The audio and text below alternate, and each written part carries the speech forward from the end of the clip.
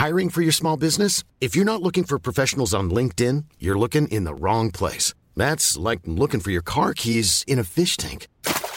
LinkedIn helps you hire professionals you can't find anywhere else, even those who aren't actively searching for a new job but might be open to the perfect role. In a given month, over 70% of LinkedIn users don't even visit other leading job sites. So start looking in the right place. With LinkedIn, you can hire professionals like a professional. Post your free job on linkedin.com/people today.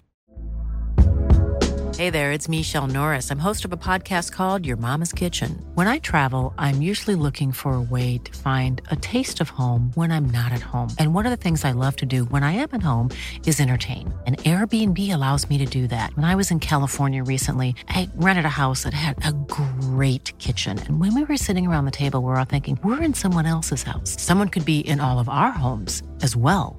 If you have a home, but you're not always at home, you have an Airbnb. Your home might be worth more than you think. Find out how much at airbnb.com/host.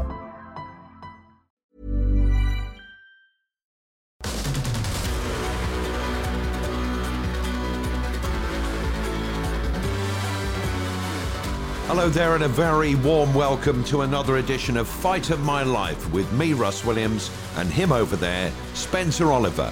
Over the course of the next hour, we're going to be speaking to a former boxer about the defining fight of his career, the build-up, the story behind it, the aftermath, the lot. On today's show, we're speaking to this man.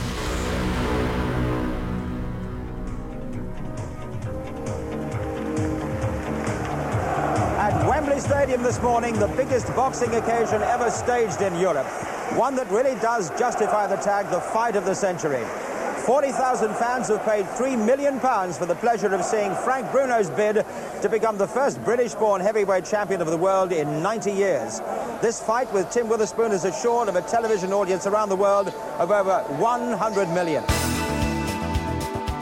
I didn't know how big the fight was. He's a real good fighter, and he deserves credit that he deserves, so I give him 7 rounds. I don't even think he's going to go that long if he's going to get cheeky and start talking about them. But I'm not going to get into a slagging match with Tim Witherspoon. He can say and do what he wants. We didn't have no special person to come in and tell us about what to eat. 15 stone 11, I was told, would be a really serious fighting weight for him. Instead of that, he's almost a stone heavier. I thought that I was going to be rich. I thought that I was going to have a lot of money.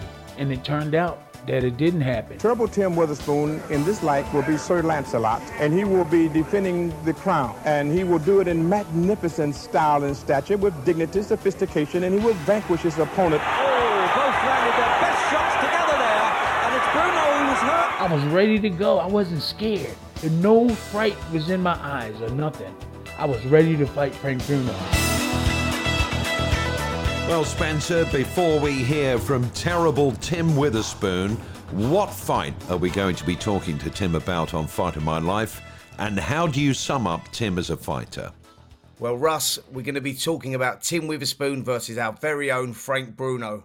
Witherspoon was having his 5th world title fight, and Frank Bruno was boxing for the world title for the first time. Frank would have home advantage, but Witherspoon had experience at this level, and this would prove to be a major factor in this fight. At the old Wembley, Spencer, it was the biggest boxing crowd ever, over 40,000 fans, and the very first world title fight to be held at that famous old stadium.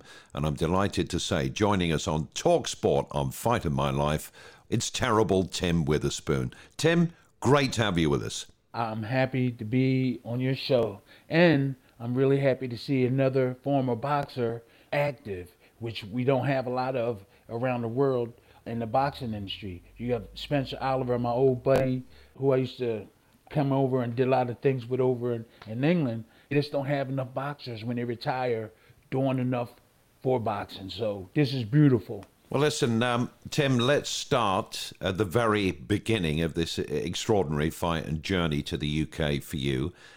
How did the fight against Frank Bruno come about, and do you remember where you were when you actually found out that the fight was confirmed? Oh, no, okay. I was in Don King's camp training. They came up to me, Carl King came up to me, his son, and said, Tim, I think we fighting Frank Bruno. I said, Frank Bruno? And I was like, wow, that's great.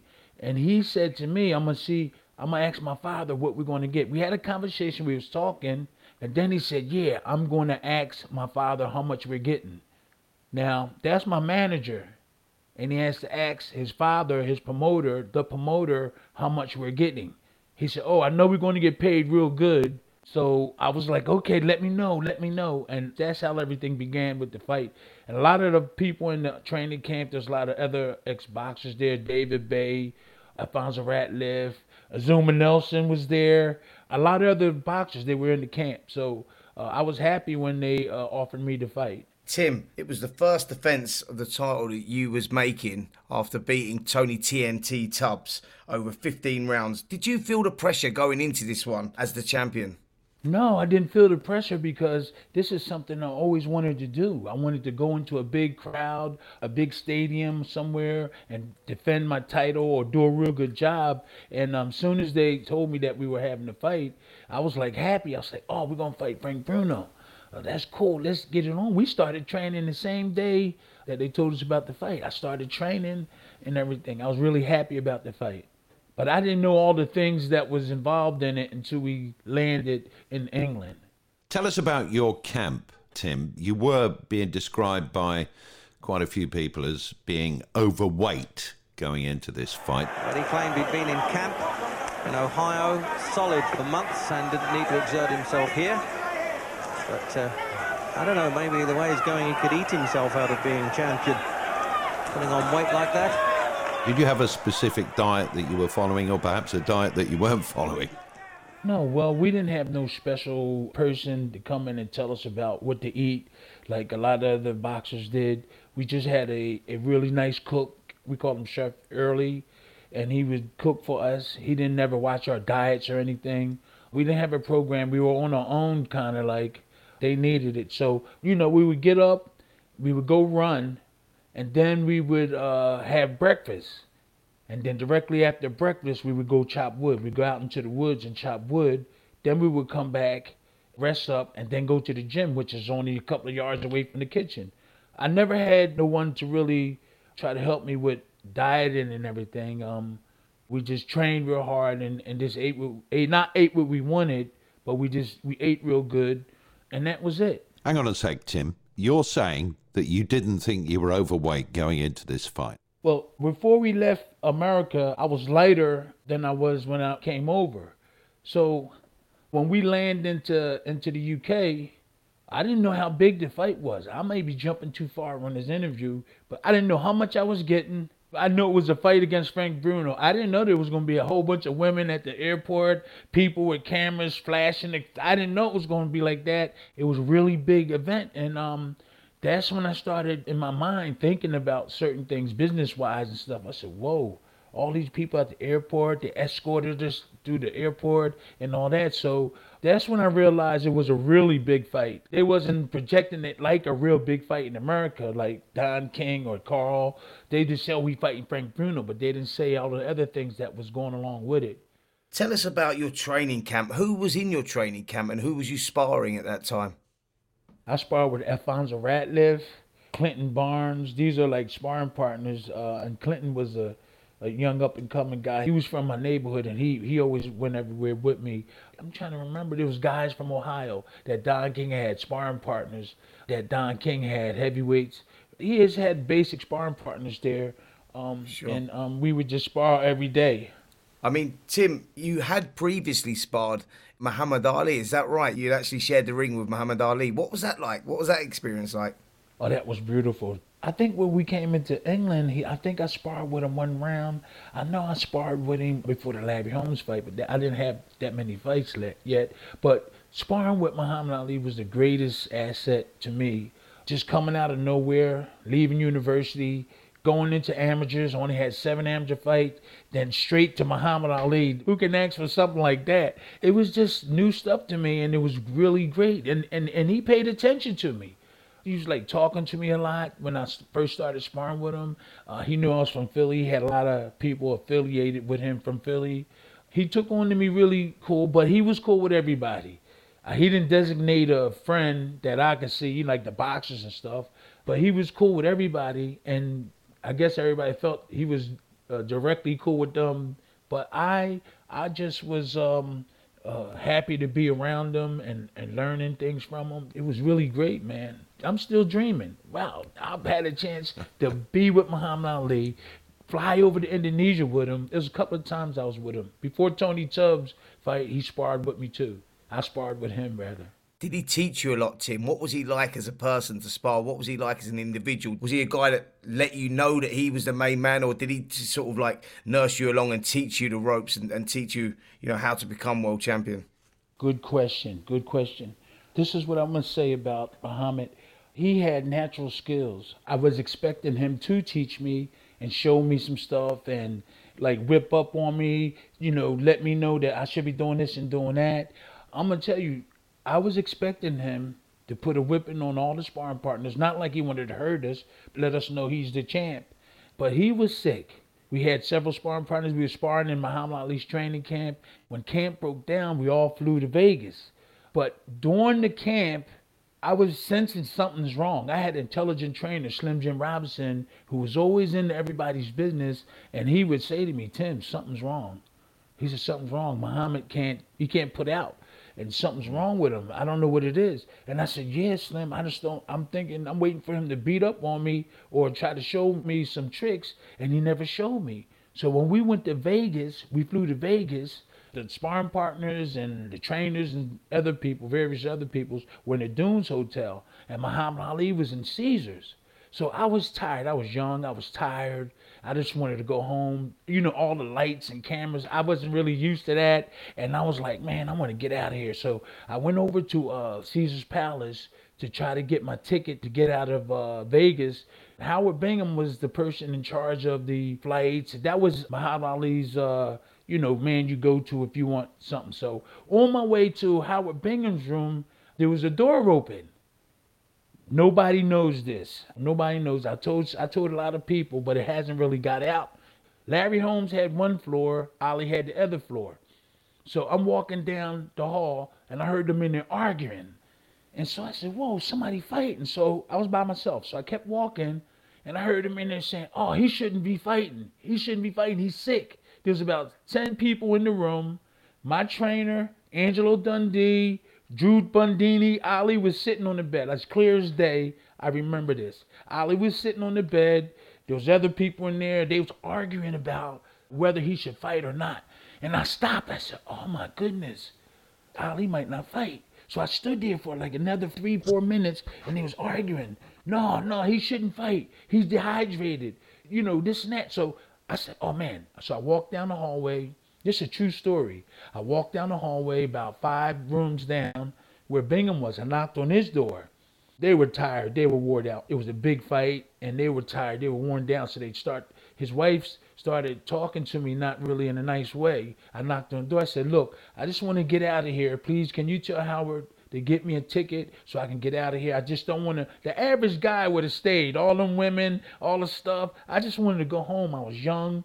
And I just came in it. So I was arguing with her, and then he came to the door. Howard Bingham came to the door and said, Tim, we're going to take care of it. Don't worry, we'll take care of it, right? But he looked like he didn't really care. He was just trying to go get some rest.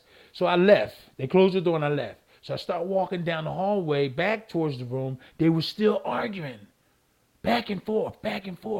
And I stood there again for like 5 minutes. I was like, oh my goodness, the fight might not go off. A lot of people don't know this. So I was like, oh my goodness. And Ali just was sitting on the bed, not like a little kid, but just sitting there watching them arguing back and forth. So then I knocked on Abdul Rahman's door. I knocked on his door and said, look, could you make sure Bingham get my ticket and stuff? He directly got out there and went down there. So I don't know what happened after that, but Abdul Rahman was his security. So he went down and took care. But when they kept on arguing, I went back over to the dunes. I told all the sparring partners, I said, yo, the fight might not go off. The fight, like they're arguing about Ali's sick and he's deteriorated. He's got all this and that. And people was like, oh, all the boxers, they was like, oh man, that's cool. So I went into my room. But that experience that I experienced it. Nobody never interviewed me. But the fight did go on. And after the first round, I knew that he wasn't going to win. Who was he fighting, Tim? Yeah, that happened. Ali was sick when he fought Holmes. He was sick. After the first bell rang, I knew he wasn't going to win. When Larry Holmes jumped on him, I said, wow, something was really wrong with him. He was sick. He should have never fought. I think that there was people that wanted to get money if he fight, and I think there was people that really cared about him. They didn't care about the money, and they didn't want him to fight. But he fought anyway. And if you guys watch the video, you'll see after the first round it was over. Tim, what an experience to be in and around, let alone sparring with Muhammad Ali. And of course, for this fight against Frank Bruno in July of 1986, this title fight, Muhammad Ali was in the UK to support you. He'd had a famous fight against Britain's Henry Cooper, and they reunited and sort of shadow boxed a little bit just before you and Frank Bruno came out. To the delight, it has to be said, of the 40,000 fans in Wembley Stadium that were waiting for this fight, you against Frank Bruno. You were travelling into the Lion's Den for this one. How did it affect you, that? And did you feel that perhaps you would definitely need a stoppage to secure the win? That was one of my biggest fights, really. And you really could say that was my biggest fight, bigger than Larry Holmes. Because of the things surrounding the fight. There was a lot of people. There was supposed to be a lot of money involved. It was a big fight in England. That was a bigger fight to me than Larry Holmes. Coming over there to all that, I just was ready. I wasn't scared. I grew up with a lot of people that was rough. This was my dream, and my dream came true. My lords, ladies and gentlemen, Mike Barrett, Mickey Duff, Don King, and Butch Lewis welcome you to Wembley for the main event of the evening. And this is a contest of 15 rounds to decide the heavyweight championship of the world.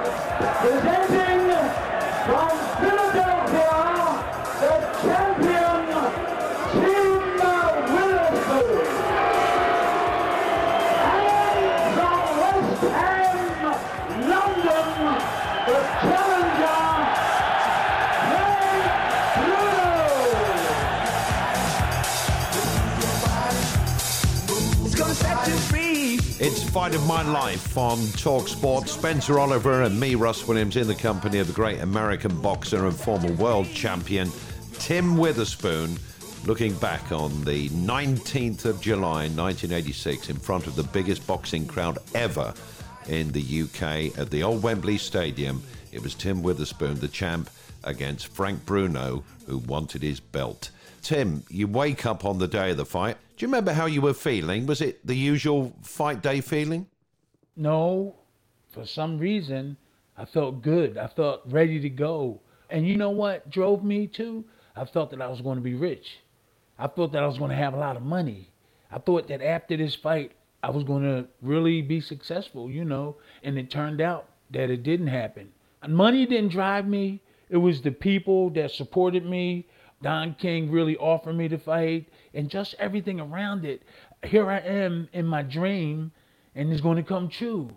I was trying out for American football. I was doing really good. I made all Philadelphia, had a scholarship. I was a tight end. I figured I was going to go to football, American football team, and be like in the Super Bowl, something like that. But I wound up being a heavyweight champion of the world. So I was ready to go, full steam ahead. And I wasn't scared or nothing. I maybe was a little nervous, but I was happy. I'm going in the ring, all these people screaming. And I don't know what did it. I walked in and you see me coming out to the ring. I was ready to go. I wasn't scared. And no fright was in my eyes or nothing. I was ready to fight Frank Bruno. Tim, what was your initial thought when you first saw Wembley Stadium? Did you realise the size of the task ahead when you first saw the stadium and how big it was? I just didn't care, Spencer. I just didn't care. And it was 65,000 people. You saying 40, but it was 65,000. They even said it could have been more than that. When it came time to get paid, they undercut the size of the crowd. But now you just said 40,000, but I never heard that's the first time in my boxing career. That was the official attendance, Tim. 40,000. Well, they told Are you us saying 65. you were told different? Yeah, 65,000. Tim, you get into the dressing rooms.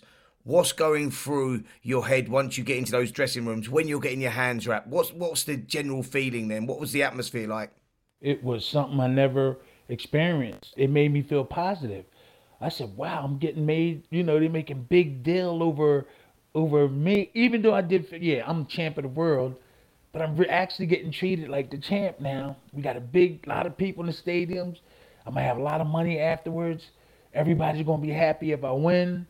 That was in my mind. I said, man, I'm going out there. I'm going to try to knock Frank Bruno out. I was thinking about my family home, my friends back home watching the fight. I had to show up. For that fight, for some reason, I was ready to go into war. I wasn't nervous. I didn't have no nervous feelings or anything. I just wanted to get out there in front of all those people and let them know that I'm worth it. Well, you went into the fight as a champion. You've established for us in the audience that you were very confident. You thought you were going to win the fight. You certainly weren't frightened. You've done the ring walk. You get your first real glimpse of the sea of British support in Wembley Stadium, however many fans were in there. And off we go with the fight. Round one, the bell goes. You take up the centre of the ring. Bruno rings around Wembley. Were you aware of all those fans around you, Tim? Could you hear them? Yeah, that gave me energy. I was like, that's cool. They screaming, they shouting for him. That made me want to fight even harder. I was like, wow, that's cool. Come on. I like this. This is where I want to be. This is what I worked for. This is where I want to be. And I was like, that gave me energy. When I heard them saying, Bruno, I was like, okay. But you know what gave me a lot of confidence also? My trainer, Slim Jim Robinson. I only could get hit if I let somebody hit me. That was like one of my mottos. Sometimes I just kept my hands low. I knew that I could block certain shots, and I got lazy. He caught me with some shots. And if you see some of my fights, I look a little sloppy sometimes because look how good I can talk. I could talk pretty good, and I could walk. I can communicate with everybody. I had a good defense. So that's one thing that gave me a lot of confidence going into the Bruno fight. And plus, we did research, what Slim did, and he found out that Frank Bruno had an injury somewhere up near his shoulder, and there's a muscle sticking out his left side, and he can't really use that. And he can't lift his hands up. This is what my trainer told me. Somebody told him, Slim said that somebody told him that when you see him lift his arms up, you'll see something stick out on his left side. So Slim, I forgot the attack he told me to do. He said, yeah, you see that popping up? We was watching his videos. He has an injury, and I don't think that he could throw his left hook or something like that. He told me to keep my hands up. So I don't know if you guys know or if you knew if he had an injury, but when you look at the video, you'll see a bone sticking up in the middle, in the left side near his shoulder. You'll see something sticking out, and you can see it. As soon as he put his arms up, you'll see something sticking out. That's what my trainer said. Well, it was an incredibly quick start by both of you guys in round one, Tim. We get into round two, and Bruno comes out fast again. He's throwing shots to the head, shots to the body. I'm very surprised and pleased too for Bruno that he's fighting inside like that, Jim, fighting well. Yeah, this is a good start for Bruno. He might look like a bit of a podgy man there, Witherspoon, but I tell you, he really is durable. You're looking for that looping right hand over the top. Was that part of the game plan? Well, this was part of the plan. A lot of people in England were saying that he can't take a punch. My plan was, we had a plan. It had something to do with that muscle and a lot of everything. The muscle thing wasn't really important, but my plan was to hit him. But Slim told me, because he does have longer arms than me, Frank Bruno, was to try to work hard, get inside, keep your D up, jab him and stuff like that. But then I left the plan. I said, everybody's saying he can't take a punch. I'm going to hit him on that chin hard. But I found out that he can take a punch because I was hitting him on it and I was saying, wow. So I went back to the plan we had, keep my jab moving, get inside, and still try to hit him with the overhand right or bring an uppercut underneath once you get inside. But he did pretty good. He took the punches that I threw. I was like, whoa, these guys saying he can. I hit him with a good shot that time. I'm in the ring saying, whoa, I'm going to have to change my plan. Because if you look in the fight, I was trying to just hit him with that shot. I was trying to hit him with that overhand right or one shot just to hurt him and then take him out. Take my time and take him out. but it didn't work. Well, we get into round 3, and you land a big left hook, then a right hand. Well, he took a left hook there, and he's taken it well, Bruno, too. That was quite a hefty swing, Jim. Yeah, Bruno has taken a few shots, even in the first round. There's another good right hand from Witherspoon. Bruno comes straight back at you, puts you on the ropes, and he's throwing lots of combinations. Was you surprised at the pace of this fight and the confidence of Frank Bruno? I anticipated a hard fight. I figured that he was going to just come at me, do whatever he can do to win the fight. But I did see a lot of skills lacking. Defense, I did see a lot of that. Whereas though I would keep my hands up and everything. He had a lot on his shoulder. He was more nervous than I was because he had so much stacked up on his side. That was his first time fighting for the title. He was really in a situation where I think he was more nervous than me, and I came from another country with my title to fight him. So I think he had more to lose than I did. He had everybody behind him. I came over to his country, and I think it was worse on him. But for me, I just wanted to retain the heavyweight championship of the world and take the belt back home and show everybody I'm a true champion. But Frank, to me, was strong. He had a good jab, but he lacked other skills. He had basic skills like jab, right hand. He did hit me in the back of the head several times. I had a concussion after the fight. I know for a fact our skills were better than his. My defense was better than his. In round 4, Frank Bruno, obviously, he wanted to be world champion. He wanted your belt. You were determined you were going to keep your WBA World Heavyweight Champion belt. But Bruno kept up this really high pace, and he was pushing you back a bit. Did you think for a moment, I don't want to put thoughts into your head, that Frank Bruno maybe was punching himself out? Oh, he's opened up again here, Bruno. Just don't want to see him punch himself out, eh? That wasn't even in my mind through the whole fight. I wasn't waiting for him to punch himself out. No, I wasn't doing that. But my trainer was. I was trying to fight. I wasn't thinking about that. Everything left when the bell rung. But my trainer was saying, Tim, after a certain amount of rounds, he said he's going to get tired. He hasn't really been down, home stretch. That's when we're going to get him. He said, in the beginning, let's fight a smart fight. But when they get down the end, the experience should come in. Our goal was to just hit him on his chin and everything. And it didn't work earlier, but near the end it did. Coming up on Fight of My Life on Talk Sport. Debbie King called me and said, Tim, you got $95,000. I said, what? She said, you got $95,000. I said, oh, wait a minute. I started cussing. What the $95,000?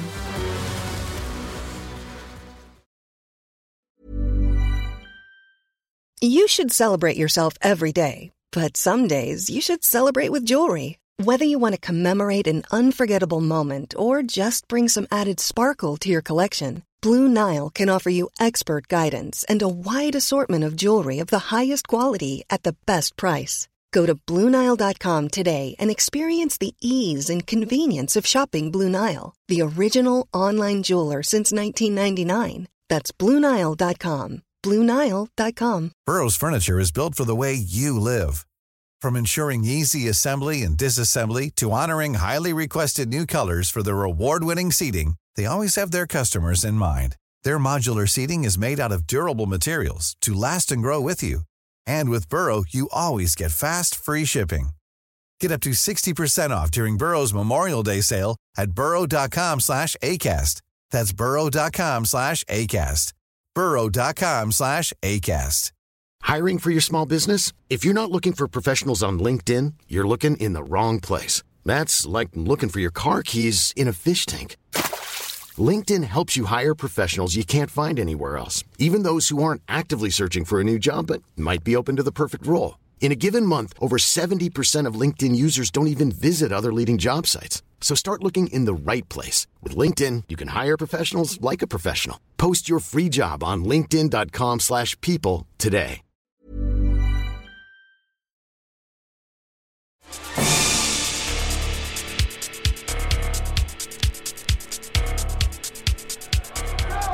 Seeing much more of a lackadaisical Tim Witherspoon. Yeah, he's a fighter who, like Frank Bruno, his best weapon is his right hand, and it has not been very impressive tonight. There was a good right hand by Witherspoon. And again. And there's a left hand by Witherspoon.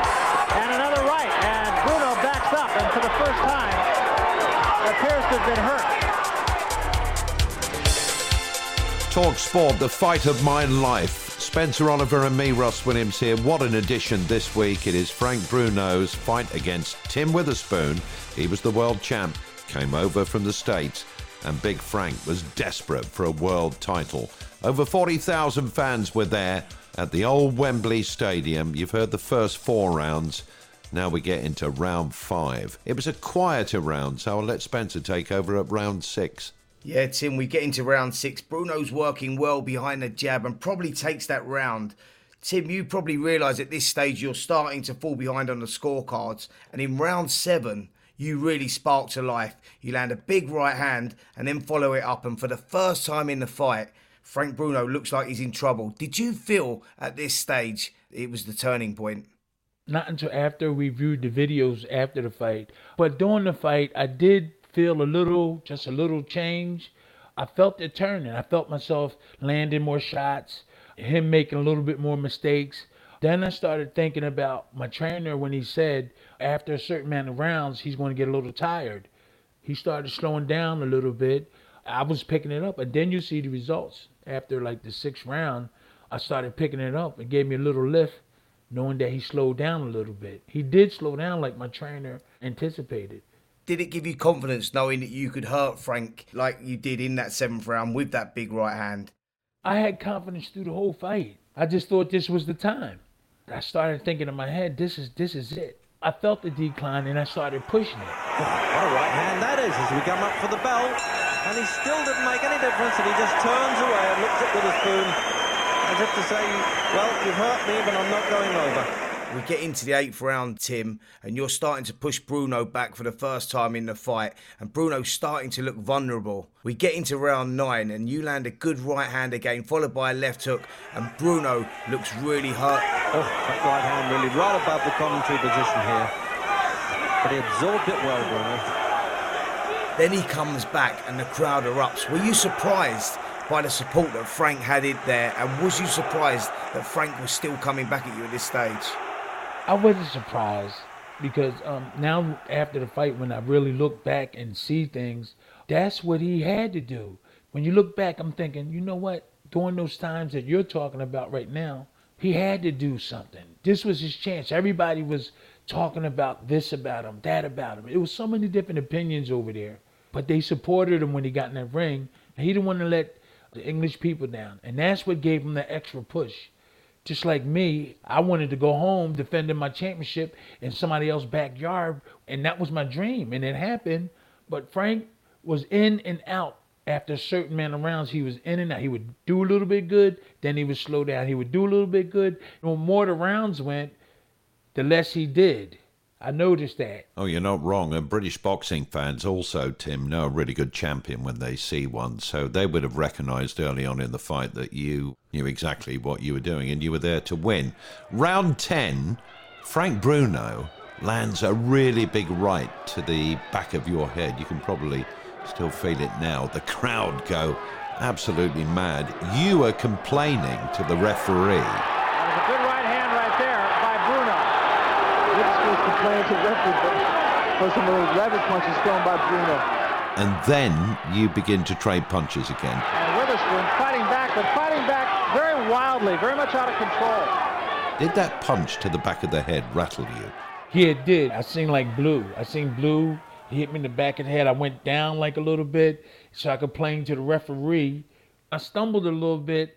Then I came back throwing at him. Wow. I was like, if he can't do something, I'm going to do it. That type of feeling. I know what you're talking about. He hit me in the back of the head. And then when they separated us, I just kept through a whole bunch of punches. And then I complained after the fight that he hit me in the back of the head. But then I found out that that's frequently done over there in Europe and England. The referees don't really care about that too much. They hit you in the back of the head like that. I don't do hitting in the back of the head. It's bad. You can get damaged that way. I've been over there a lot, and everywhere I go, they do it a lot. They don't do that over here. So I was upset with the referee because he let him do that. He was doing it. He did it a couple of times. I didn't complain. But then he clearly did that. If I can influence the referee certain ways, I was just telling him certain things, see if maybe he might go for it. I tried to influence the referee about certain things he was doing, see if he maybe take a point or just keep telling Bruno, hey, stop this and that, but he wouldn't do that. We get into round 11. The fight is now incredibly hard. Both you guys have been trading, and Frank Bruno lands a big left hook, and your eye starts to close. Oh, a good left hook there by Bruno. That's the first time I've seen Witherspoon visibly shake there.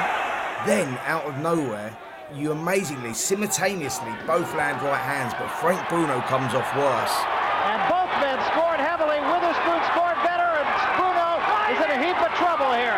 Bruno's in trouble. You follow it up by 3 big right hands, and Frank Bruno goes down. Oh, on the top of the head, the left hook. He's starting to go to pieces in the corner, and he's breaking up a bit now. He's hitting him while he's down. He's got to get him up.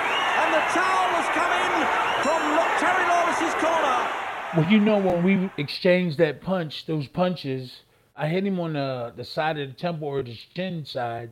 And then it appeared that he was hurt because I couldn't really tell. And that's when I jumped on him because we both missed each other twice. I missed him, he missed me. I missed him, he missed me. Then I caught him, boom. His right hand was getting ready to hit me, but I caught him first. So that's when I seen him stumbling. And I said, wow, maybe I threw that punch perfectly. Later on, I thought about this. Maybe I threw that punch perfectly, but it didn't seem like it. I accurately hit him maybe on the temple. When I seen him stumble a little bit, that's when I jumped right on him. I said, this is my opportunity. I put the pressure on him. Seemed like some energy came when he was hurt. I put the pressure on him. I hit him with a couple of right hands. Then he went down. My energy made me throw a couple of more right hands. When Bruno went down in that corner, you could clearly see that he had nothing left. The towel comes in, and you've successfully made your first defence of the WBO title. Yeah. How did that feel, Tim, in front of all those thousands of British fans? Wow, that was, it was a good feeling. My dream came true. My dream came true, and all during that fight, I was thinking about the money. And there's something, I'm fighting in a fight, and I'm thinking about, well, being ripped off. Being ripped off. I had to fight that fight with that in the back of my mind. I think I did a good job, but I did think I was going to be wealthy, but I didn't know I was going to go home with $95,000. I know we're going to talk about it, but... Tim, what you said you went home with $95,000. What were you told the purse was going to be for this fight? They never told me. What, you agreed to defend your world title in a foreign country and you didn't know what the purse was going to be? No, this is what happened. I figured that Don King would treat me better than before. I figured, you know, we going over there. There's a whole lot of money involved. I figure if he give me $800,000, I'll be all right. I wouldn't argue $800,000. The purse was $500,000. He took $250, came out to Carl King. Then, when he had a trial in America, he flew the whole jury over and took that out of my money. He took the training expenses. He took that out of my money. And this is when I found out that something was fishy. We stayed in England for a couple of days. Then he sent everybody else home but me and my kid's mom. And I thought something wrong here. So I was telling everybody, look, I'm going to pay you when I get home. Because everybody needed money. And I said, look, man, I'm going to pay you when I get home. I knew something was funny. We stayed in London for like 2 days, and then we flew home. Debbie King called me and said, Tim, you got $95,000. I said, what? She said, you got $95,000. I said, oh, wait a minute. I started cussing. What the $95,000? And then she broke it down. She said, well, Carl gets $250. He gets half. And then we had all these expenses. So I started cussing. I said, yo, get your dad on the phone. I said, tell him to call me. I hung up. I said, get him on the phone. So he called me. Don King called me. He said, hey, Timmy. I answered the phone. How you doing? He said, hey, Timmy. I said, Don, what is this $500,000 and all these expenses? He said, well, Timmy, Carl gets half. Carl gets his half. That's $250. I had all these expenses. And this is what so I started cussing. I said, what the F?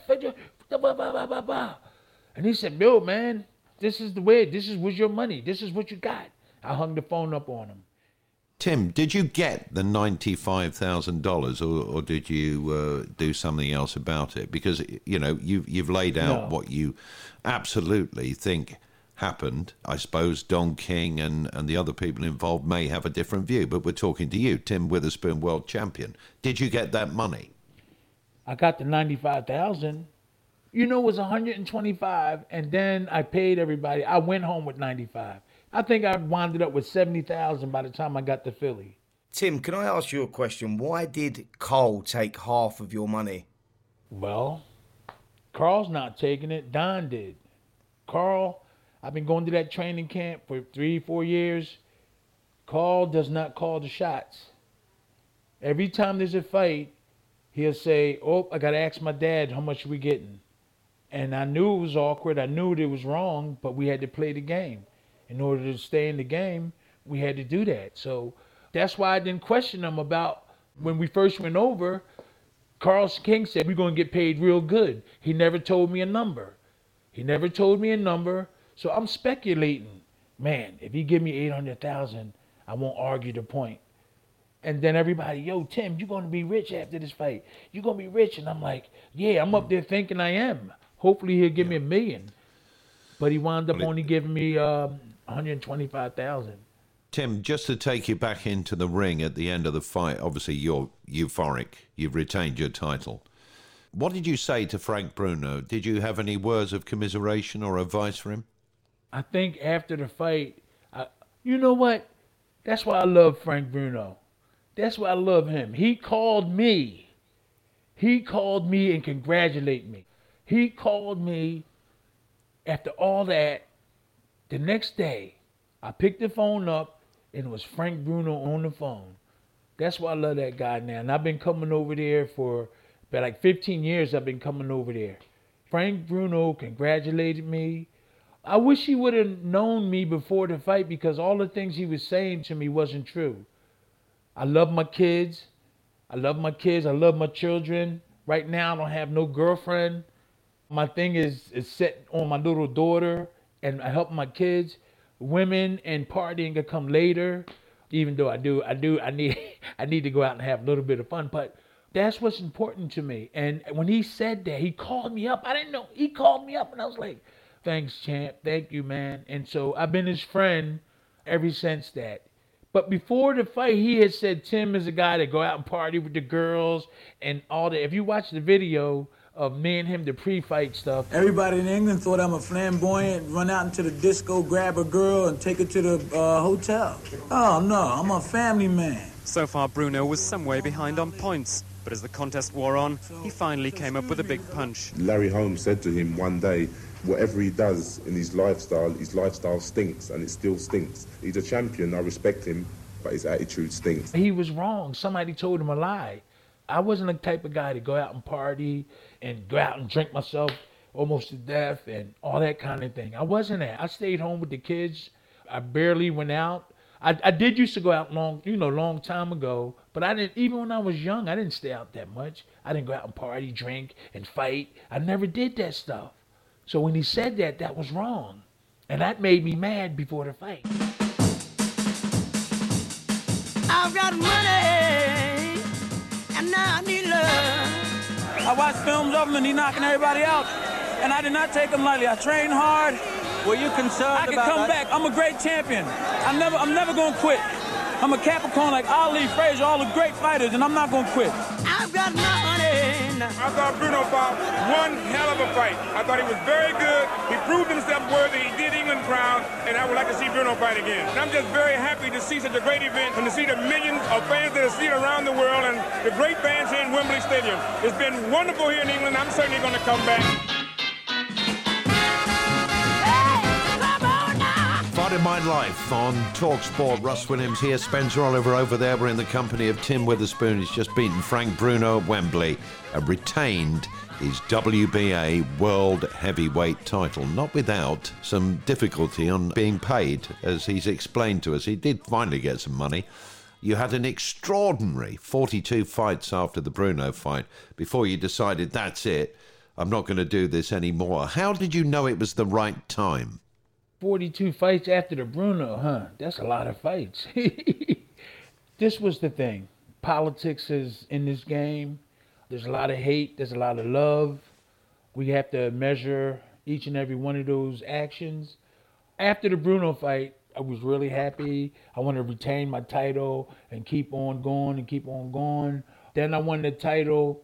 Then I lost to Pinkman Thomas. It was all political.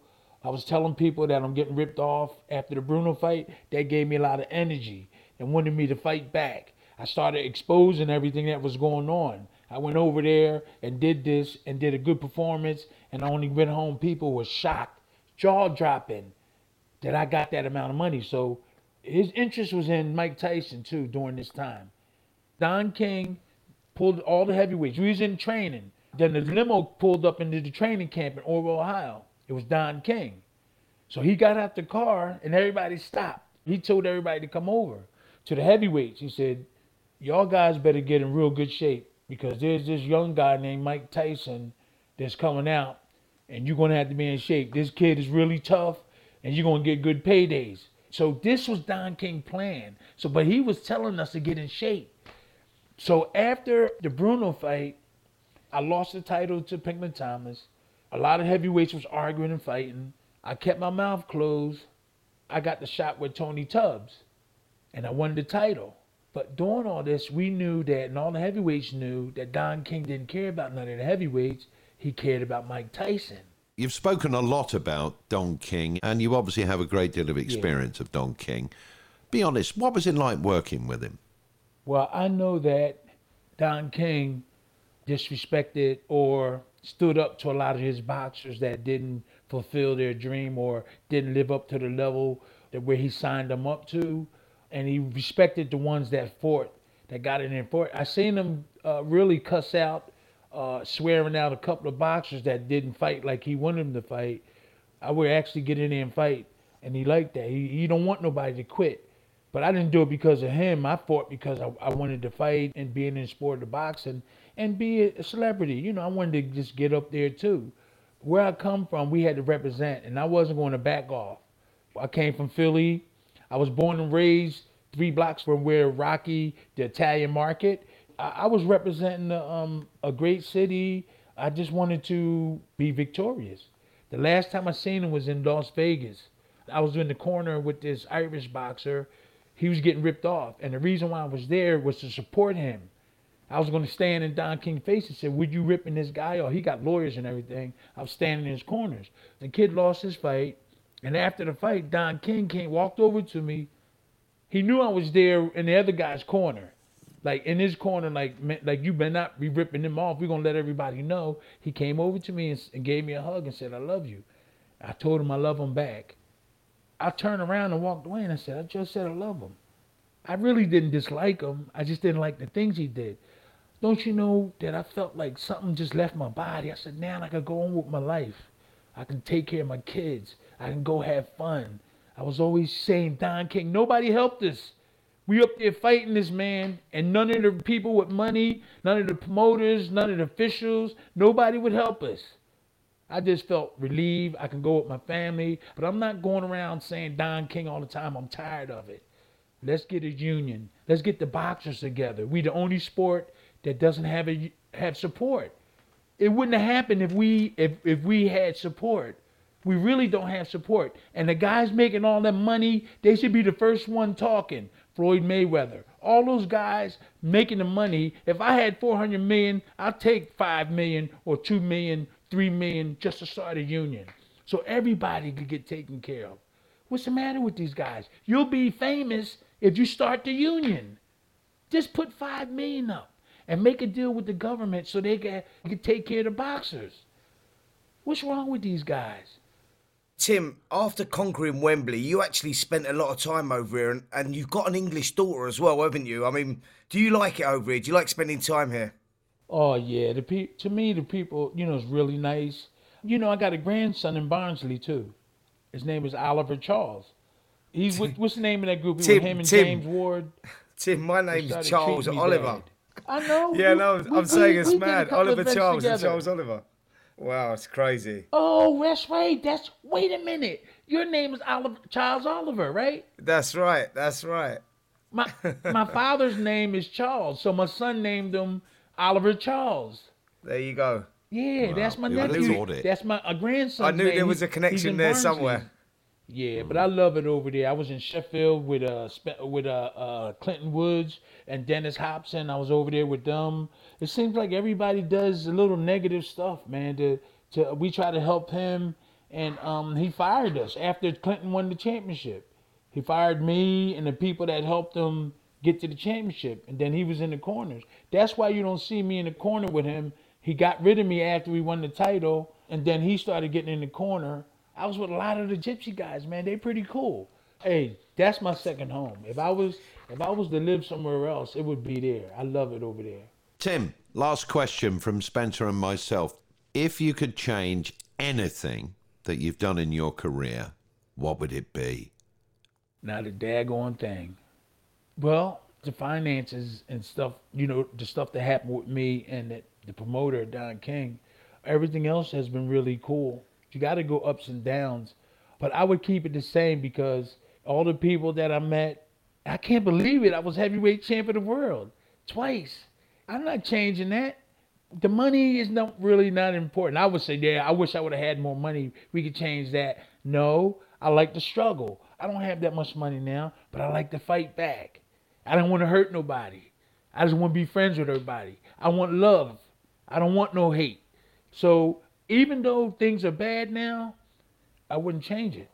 Tim, you're a hero to so many boxing fans all over the world, particularly in the UK and the United States of America. We can't thank you enough for sparing the time from Philadelphia to be with us and talk about that unbelievable night for you at Wembley Stadium. The old Wembley, it doesn't exist anymore, that stadium, so you are part of that illustrious history when you retained your World WBA Heavyweight Championship against our very own Frank Bruno, TKO in round 11. We'd like to thank you so much for being on Fight of My Life on TalkSport. We've had a lot of fun talking to you, and we've learnt a lot as well. This has been Fight of My Life with world champion Tim Witherspoon. Keep listening to TalkSport. Plenty more boxing stories on the way for you. Until next time, from Spencer and myself, it's goodbye.